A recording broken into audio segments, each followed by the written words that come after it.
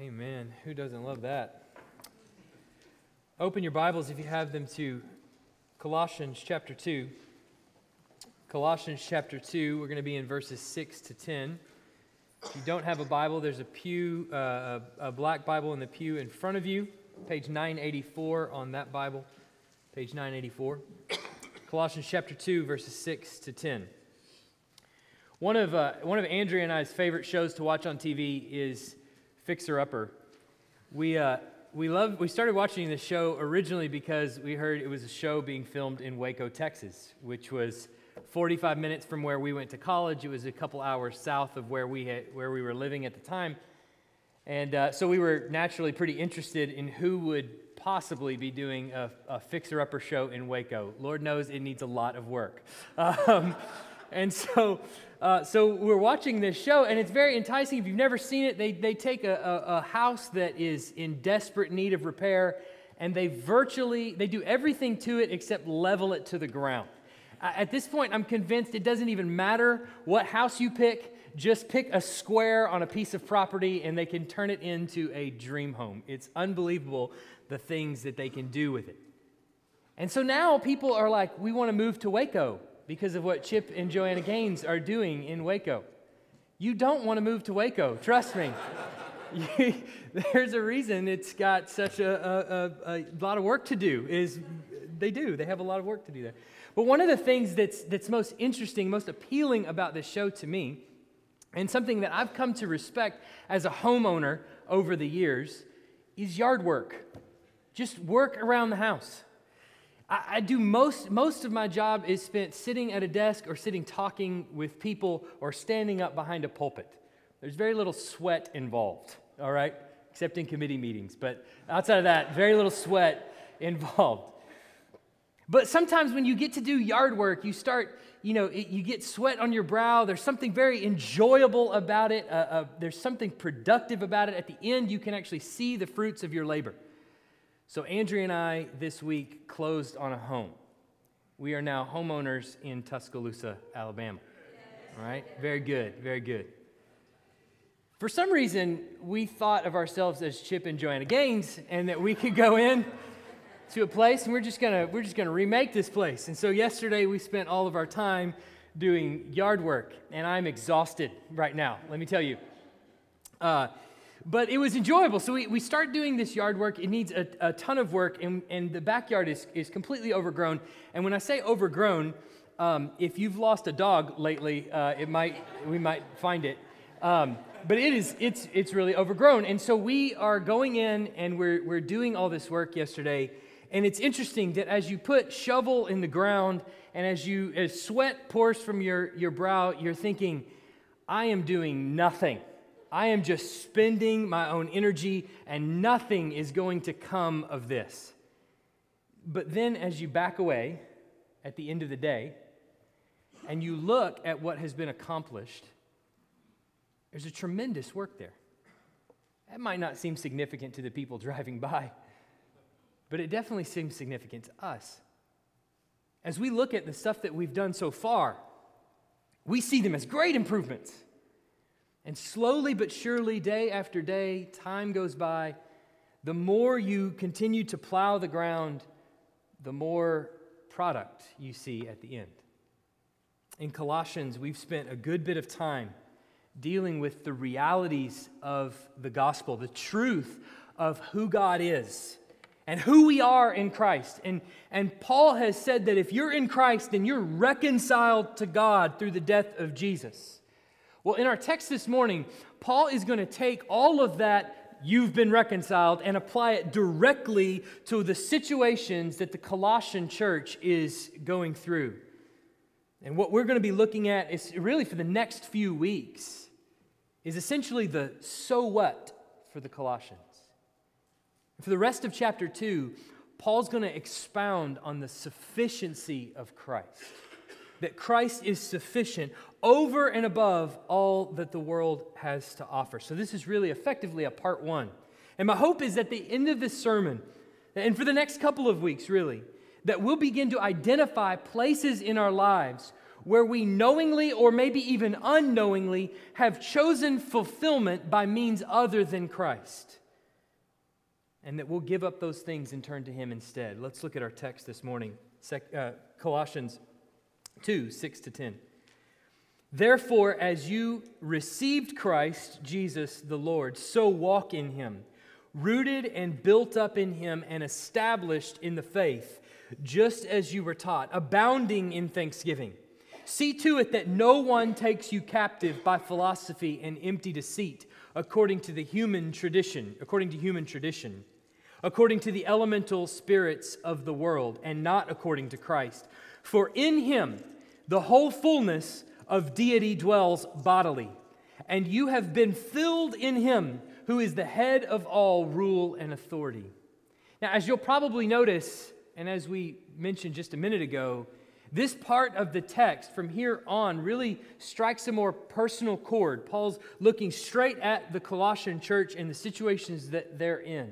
And it seems as though Paul might actually know something about their situation.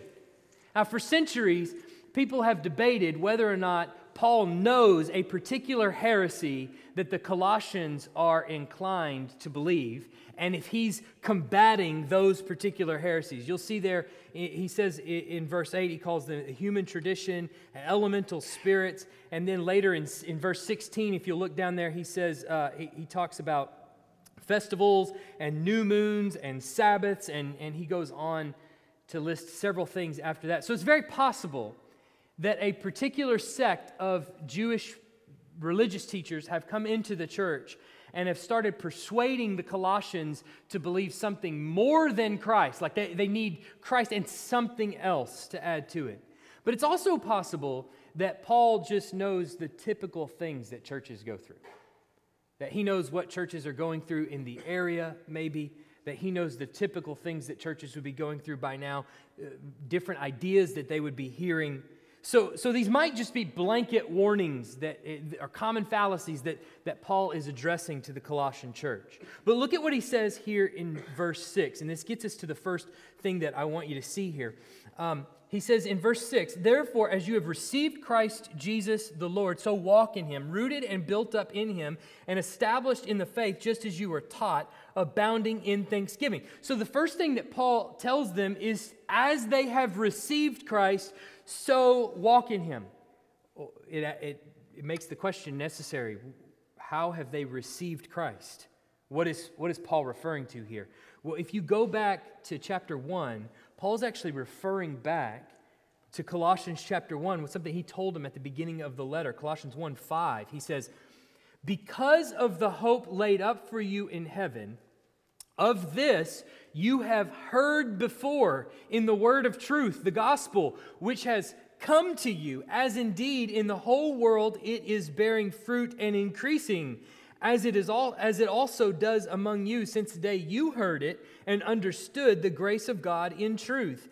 Just as you learned it from Epaphras, our beloved fellow servant, he is a faithful minister of Christ on your behalf and has made known to us your love in the Spirit. So how did the Colossians receive Christ? They received it because of a faithful minister of Christ named Epaphras came to them and made Christ known to them. Not only that, but the content of his message, look what he says, the content of his message was about a heavenly hope. So it was by faithful Christian tradition that they received Christ.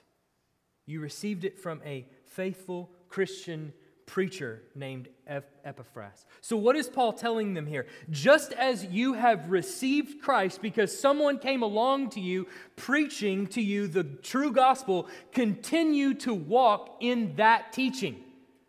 Continue to listen to those voices. Continue to hear that message. Don't deviate from the course. But verse 7, he tells them why it's important. Look at what he says. Rooted and built up in Him and established in the faith. Now, a few weeks ago, I asked if there were any grammar nerds in the congregation. and only a few of you raised your hand. So I get it. Grammar is not the most appealing subject to talk about on a Sunday morning, and especially Greek grammar. You just say the phrase and people's eyes glaze over and roll back in the back of their head. I get it. But a couple of you are shaking your head. You're like, no, bring on the grammar. I get it. All right. But just stick with me for a second. I think you'll see what Paul's saying here. In the ESV, it reads just like this: rooted and built up in him and established. But in the New American Standard Version, which some of you may have, it says, listen carefully, having been firmly rooted and now being built up in him and established. You hear the difference? ESV is rooted and built up in him. The New American Standard is having been firmly rooted and now being built up in him. So the difference there, the New American Standard is bringing out the tense of the actual word that Paul uses, whereas the ESV just tries to translate it exactly as it is. The New American Standard is bringing out that tense. So what does that mean? What is Paul saying here? That if you are a follower of Christ, you have been firmly rooted and are now being built up. The firmly rooted has already taken place. So Paul's depicting these Colossian Christians like a tree. Their roots have been dug down into the ground. They are in Christ. That part has already been done. They're hunkered down in the soil. They're firmly planted. And remember what we talked about a couple of weeks ago, where Paul says he has now reconciled you. The reconciliation has already taken place, and it's demonstrated in perseverance, in the fact that this person perseveres to the end. We talked about that a few weeks ago. But here he's reinforcing that statement. He's saying, you having been firmly rooted already in the ground in Christ. But then he goes to the next step. What's happening now? He says, now being built up and established.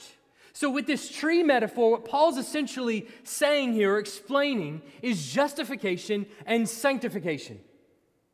Justification is the process by which you have been declared righteous before God. If you are a believer in Christ, a persevering believer in Christ, you have been declared righteous before God.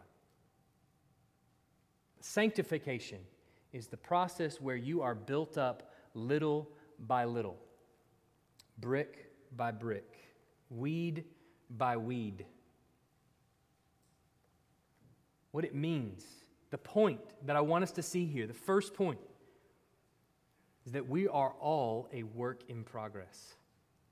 Every last one of us is a work in progress. None of us have already made it. Not one single person can say, I've arrived finally. I am here. I am perfect. We are being conformed into the image of Christ by His grace, inch by inch. And hopefully, we can all say, I may not be what I should be, but praise God, I am not what I once was. If you talk to people that have been hurt by people in the church, they'll all tell you the same thing. They'll say, I expected this from the world, but I didn't really expect it from people in the church. Perhaps we've gone in with improper expectations as to what we're going to find in this room. Perhaps we've gone in thinking that the people that we'll find there have already made it. That they're already perfect. That the people we'll find there, they won't be people that hurt me. They'll be people that have it all put together. They look like they do. I saw them fighting in the parking lot, but by the time they made it in the building, they had it all put together. We even want sometimes people to think that we have it all put together. But that's not what we find. Instead, we find a hospital for the sick instead of a museum for the saints. Paul tells us as much here, that we're being built up brick by brick. That your sanctification, Paul calls it walking in Christ. He says, as you have received Christ, so walk in Him. That walking in Christ, how is it accomplished? by continuing to receive the true teaching of the gospel message time and time and time and time again. You received it from Epaphras. He came telling you about this heavenly hope. Continue to walk in it the same way. Continue to hear this faithful, consistent teaching. You need it. It is the Spirit's way that He progressively sanctifies you. Christians have always struggled with this crazy view of church attendance, that it was optional. They've always had this struggle. I think this is why the author of Hebrews tells us not neglecting to meet together, as is the habit of some. He addresses that very thing right there in the text of Hebrews. Since the inception of the church, people have tended sinfully to view attending church or coming to church as strictly an optional activity. I don't think the New Testament authors see it this way. I think they see it as a significant means of sanctification in our lives. Not because this building has any mystical properties to it, that it grants to you some superhero powers of sanctification. Not at all. Not that the Lord's Supper that we're going to celebrate in just a minute has any mystical powers to give you strength. But because you receive the true teaching of God's Word. And it's God that does the work of sanctifying. And He does it through the Word. If you're a work in progress, then you cannot see participation in the church body as optional. It's just not possible. If we choose to stay at home or we choose, other activities or other priorities over being here on a regular basis, then what we're essentially saying is I'm either not interested in spiritual growth or I already have it all put together. I've reached the point of maturity. And if you think that you've already reached the point of maturity, just run it by your spouse real quick before you say. They'll be the first ones to tell you no. They're already shaking their head. No, I don't want to, not right now. I don't want to fight in church. All right? Paul's encouraging us to remain firmly anchored to Christ and to the good news of our salvation and continuing to pursue sound biblical teaching because we are a work in progress. We're like a house that Christ is renovating, weed by weed, brick by brick, shingle by shingle. How is this to be received by us? Well, he says, abounding in thanksgiving. I met with someone recently who asked this question as we're talking about the gospel: why would He love us? And that is precisely the question. That question, that every time I think about that question, it always results in thanksgiving for me. Because I can't answer that question. The truth is, I have done nothing that I would merit His favor. I have done nothing that He should repay me with salvation or anything else. But on the cross of Christ, God emptied His wrath on His own Son for my sin. And not only did He give to me the gift of eternal life, but now He indwells me with His Spirit. And He works in me and refines me until my attitudes and affections reflect the very Spirit of God. How amazing is that? How can that result in anything but thanksgiving? If we truly see salvation as a gift of grace that I didn't deserve, how could we see that as anything but thanksgiving? He goes on to tell us in verse 8. He says, "See to it that no one takes you captive by philosophy and empty deceit, according to human tradition, according to the elemental spirits of the world, and not according to Christ." He says, philosophy and empty deceit. See to it that no one takes you captive by philosophy and empty deceit. Now, some people will see that, and they'll just write off all philosophy altogether. They'll drop out of their philosophical courses and all of those kinds of things. That's not what he's saying here. He's clearly not pointing to all kinds of philosophy. He's identifying the problem, the philosophy that's not according to Christ. Instead, the philosophy that has in mind according to human tradition. That's what he's pointing to. The philosophy that's got human tradition in mind. This is exactly the opposite kind of tradition that he pointed out in verse 6. If you remember, we're talking about the tradition that was passed on by the apostles to Epaphras, who Epaphras then passed it on to the church at Colossae. This kind of tradition, the tradition of faithful preachers, that's the kind of tradition you want to pursue. Hang on to the biblically faithful tradition of the apostles, but don't be taken captive, on the other hand, by human tradition. Tradition that is antithetical to Christ. So essentially, verse 8 is stating in the negative what 6 and 7 state in the positive. The traditions of the apostles taught to you by Epaphras will build on top of a strongly rooted foundation. But the tradition of men will tear it away, will allow the weeds to grow over the property. Then he says, not according to human tradition, but he says, it's according to the elemental spirits of the world. Now, this can have a wide range of meaning, the elemental spirits of the world. But essentially what's going on in the church in Colossae, there's these groups, or at least around in the cities, there's these groups that are appealing to a greater insights into mystery. You, listen to me. Yeah, it's good you're a Christian. Okay, fine. But come over here and look at these things. This will give you the full picture of what you're missing by following Christ. It's greater insights into the mystery of either how we came to be or whatever. Remember, he's talking to a group of Gentile Christians who came to Christ out of, no doubt, pagan idolatry. But understand, the biblical worldview does not see idolatry as simply bowing down to a wood or golden statue.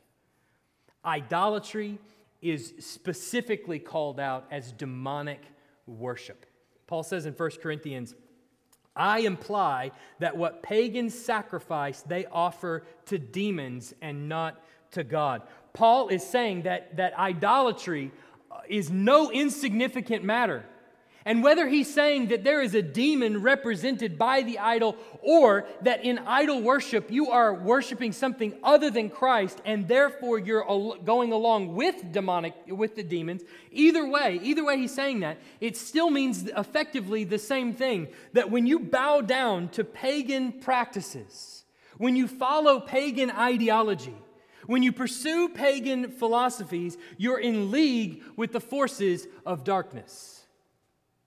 It's effectively the same thing as bowing down to idols. The reason this is important is because I think what Paul is pointing at is significant about the philosophies that point away from Christ rather than to him.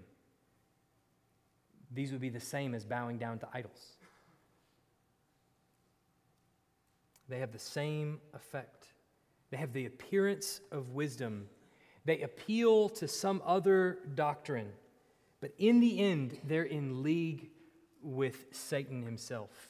Because in the end, all you're left with to conclude is there is no God. It has the appearance of wisdom, but it's foolishness. Look, it's no accident that the marketplace of ideas, both in the university, you can ask some of our professors in here, and in the secular society, that people have been captivated by the theory of evolution. It's not because they all read the same book and they're convinced by the same arguments. It's that they're starving for a philosophy that has the appearance of wisdom but rejects Christ out of hand. That's the center of it.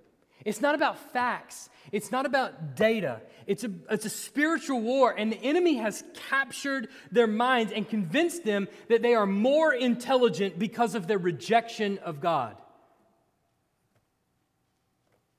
But you understand in this text, Paul isn't talking to them, to people outside the church.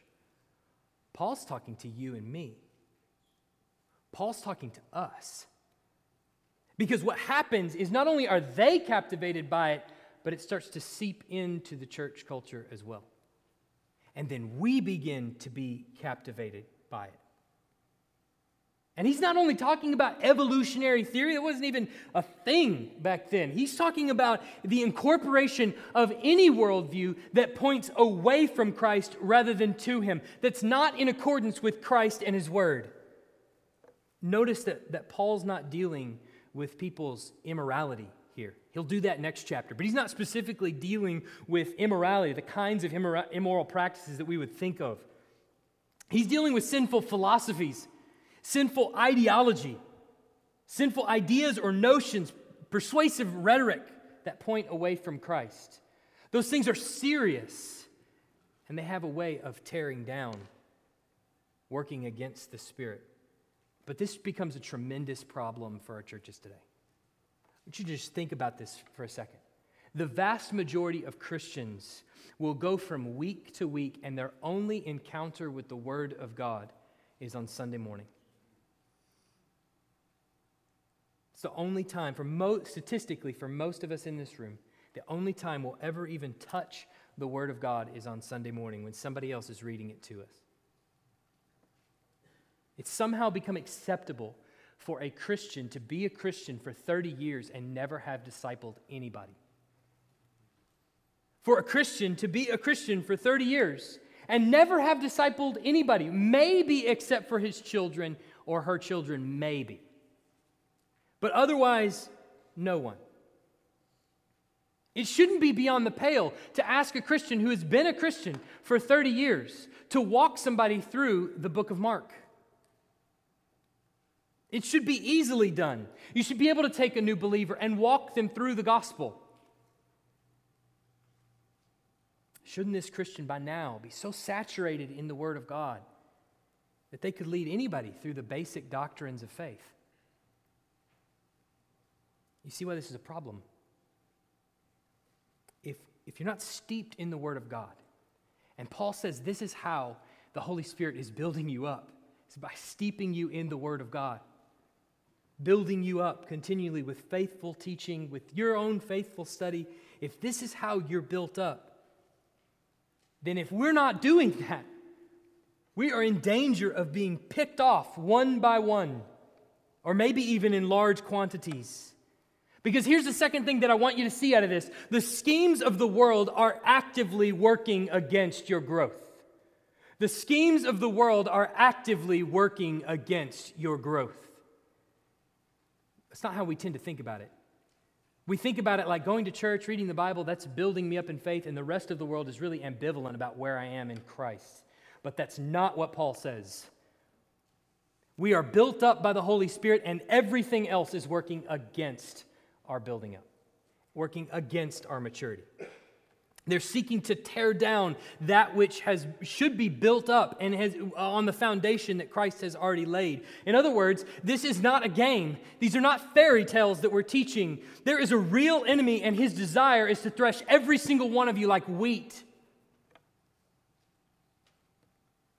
How will you know when your worldview is being polluted? Well, if you're not steeped in the Word of God, you won't. You continue to listen to Joel Osteen and Joyce Myers and other prosperity gospel heretics, not having the ears to hear their deceitful teaching. And if that's you, and you're listening to these two-bit hacks, and maybe you think to yourself, well, I was sick, and so on Sunday morning I turned them on, and it was an uplifting message, it was encouraging, and it was good. Let me be the force to warn you if no one else has. You are in danger of being swept away because your ears cannot hear their deceitful teaching. It's not funny. Turn it off. It's not worth listening to. I fear that our churches are not only gaining an appetite for worldly wisdom, but have lost an appetite for biblical doctrine. You just say the word theology, and people's eyes glaze over and roll back in the back of their head, a lot like grammar. In our worship services, we desire entertainment over worship. You know, I could really worship with that guy. Sure, he said hallelujah. He sang hallelujah 100 times in a row without ever defining it or ever taking a breath, but he had cool swoopy hair and a deep V-neck. I could really relate to him, you know? We're in trouble if that's what captivates our imagination. If that's what has captured our attention, we are in really deep trouble. The truth is, I'm a work in progress, and so I need the truths of Scripture to rattle between my ears every single week. And there are times, some Sundays are better than others, but most of the time, I have to come in here and force my mouth to sing praises to His name until my wicked heart believes it. That's the truth of what we're doing in worship. Because Satan is out to thresh all of us like wheat. Be on guard. Look at what he says then in verses 9 and 10. For in Him the whole fullness of deity dwells bodily, and you have been filled in Him, who is the head of all rule and authority. So Paul comes back to Christ. He transitions back, and he says, what are these philosophers offering you? Well, they're offering you something that isn't Christ, but that's foolish because Christ is God. He is in Him, the fullness of deity dwells bodily. In other words, He is wisdom. He is truth. You have found it. You reached the end of the game. You summited the mountain. You reached the source of the river. Whatever analogy you want to use, there's nowhere else to go. If you turn away from Christ toward anything else, you have found less, not more. In Him, the fullness of deity dwells bodily. But more than that, you are full in Him. In other words, to turn to anything that points away from Christ is to follow a lie. Christ is the authority over all things. He currently rules and currently reigns over all creation. Paul's telling us that Christ is sufficient for everything we need. But the reason that He is sufficient, this is the third thing I want you to see. The reason that He is sufficient for us is because we are joined to His unique nature. He has a unique nature and we're joined to it. We're under His robe as He pulls us into the gates, as it were. In other words, you would never be able to reach God. You would never be able to be reconciled to God if it weren't for Christ. You would never be able to get to your purpose, which is to glorify God forever. It's the reason that you were created. You would never be able to do that if it weren't for Christ. So anything that points you away from Him ultimately leads to your destruction. Paul's already told us that Christ is supreme. We talked about that a few weeks ago, that the supremacy of Christ in all things. He's already told us that Christ is supreme, but now he's telling us that Christ is sufficient. The difference between supremacy and sufficiency is the difference between a king and a loving parent. See, a king rules and reigns over you and therefore deserves your allegiance, but he cares very little for your growth or your well-being, only that you obey his laws. Now, the parent, on the other hand, will feed you, will pick you up when you fall, will change your diaper, will care for you, and will grow you to maturity. So what Paul has now said in Colossians, essentially, is that in Christ, we have a supreme King and a sufficient Savior who is not only worthy of our adoration and worship, but has promised to bring us to maturity.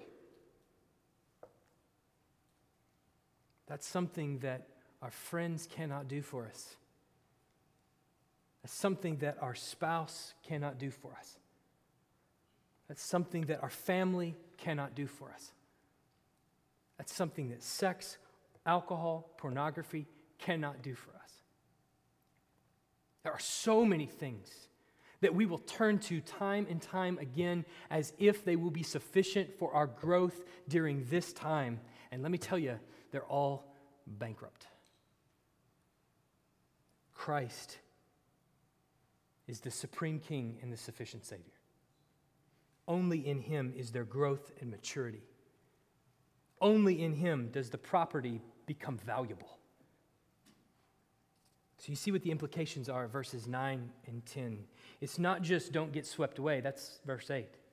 But now he's actually encouraging us to press into Christ, to come in more, to dive in, to know more about who he is, about more about what his word says of him, about more of what his word says about who we are in Christ. So God is the source of truth and wisdom, and he has revealed it historically through his prophets, through Jesus, now through his Holy Spirit that lives within us, and by his word, the Scriptures. He's given to us an open forum, as Mitchell Jones reminded us the other night on Wednesday, to beseech him in prayer.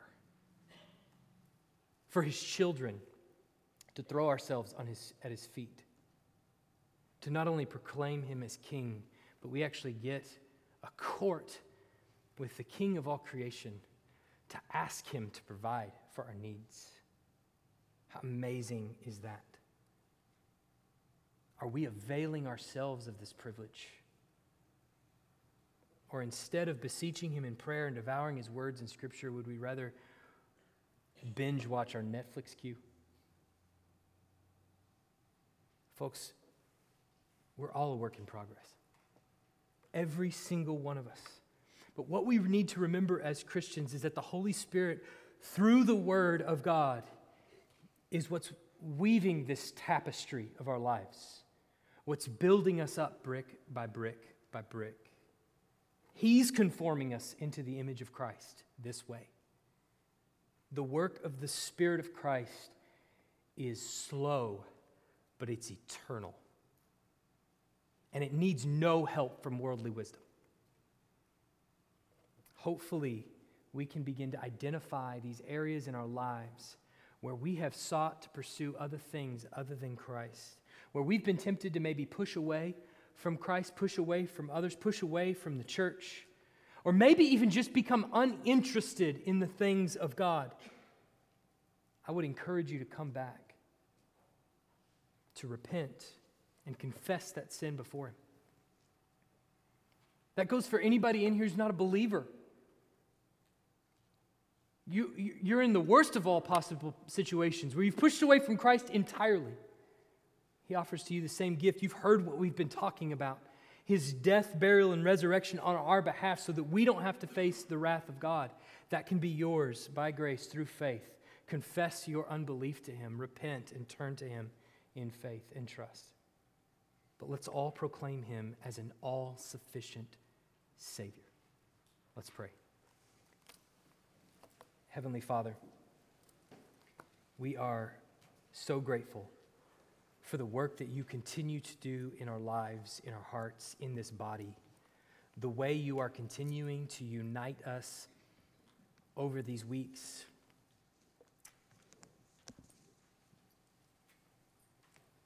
Lord, I love to see the way that your body responds to your prodding. The way that we respond in faith and repentance and confession of sin. Lord, I pray that you would continue to do that in and amongst these people here, and myself included. Lord, convict us where we have grievously stepped around your word. Help us to come back to it. Help us to trust in your Spirit's work of building us up brick by brick. Lord, we thank you for everything that you do in us, through us, to us, and in spite of us. In Jesus' name, amen.